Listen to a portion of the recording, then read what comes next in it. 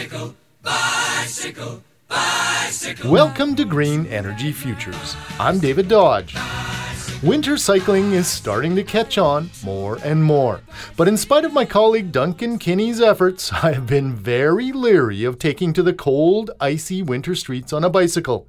But this week, I head off to Winter Cycling 101 class with a local four-season cyclist instructor to give it a try. Hi, I'm Keith Hallgren with RBF Cycles. Hallgren is a four-season cyclist who builds and fixes bikes and gives winter cycling lessons. It turns out you only need a few key ingredients to enjoy getting around on a bike in the winter. Starting with tires, this bike has commercially made Schwalbe winter-studded tires. If I recall correctly, I think there's about 150 tungsten carbide studs in these tires. Studded tires and fenders are the secret sauce of winter cycling. And that will greatly prolong your drivetrain life and keep your bike running smoother in the winter and keep you cleaner. So when you get to where you're going, you're not covered in brown goo. Yeah. Brown sand. Brown sand. We call it brown sugar. Brown sugar, huh? Next, Hallgren says you need a bright front light and some flashing rear lights to make sure you're visible and safe on our long winter nights. Okay, but how do you stay warm on those frosty winter days? Hallgren says it's simpler than you think. If you skate, ski, or do anything outside in the winter, you probably already have the warm clothes you need. He says make sure you have a moisture-wicking base layer, a wool sweater over that, and good winter socks and boots. Then double up on your gloves and mittens, and if you want to keep your face warm, you can use a scarf or a neoprene face mask. Oh, that's awesome, the bank robber look.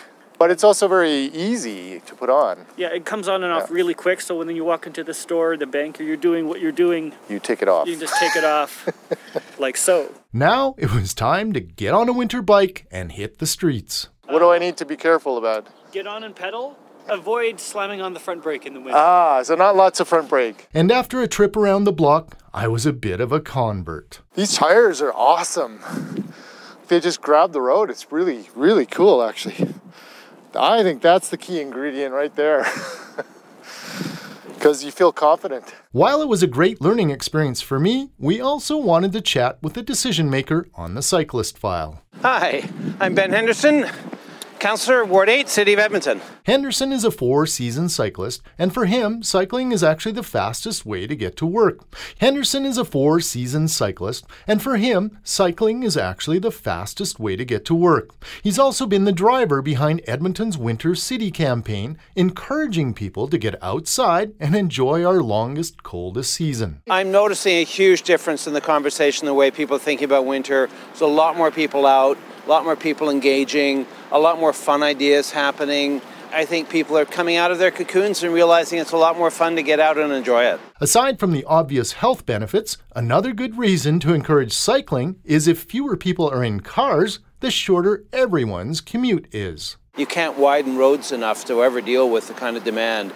Making it possible for people to make other choices besides sort of single vehicle occupancy cars is one of the choices that ultimately will keep our costs down in the city and make it a much more livable city. To learn more and to see me biking around in the snow, check out our video on winter cycling at greenenergyfutures.ca.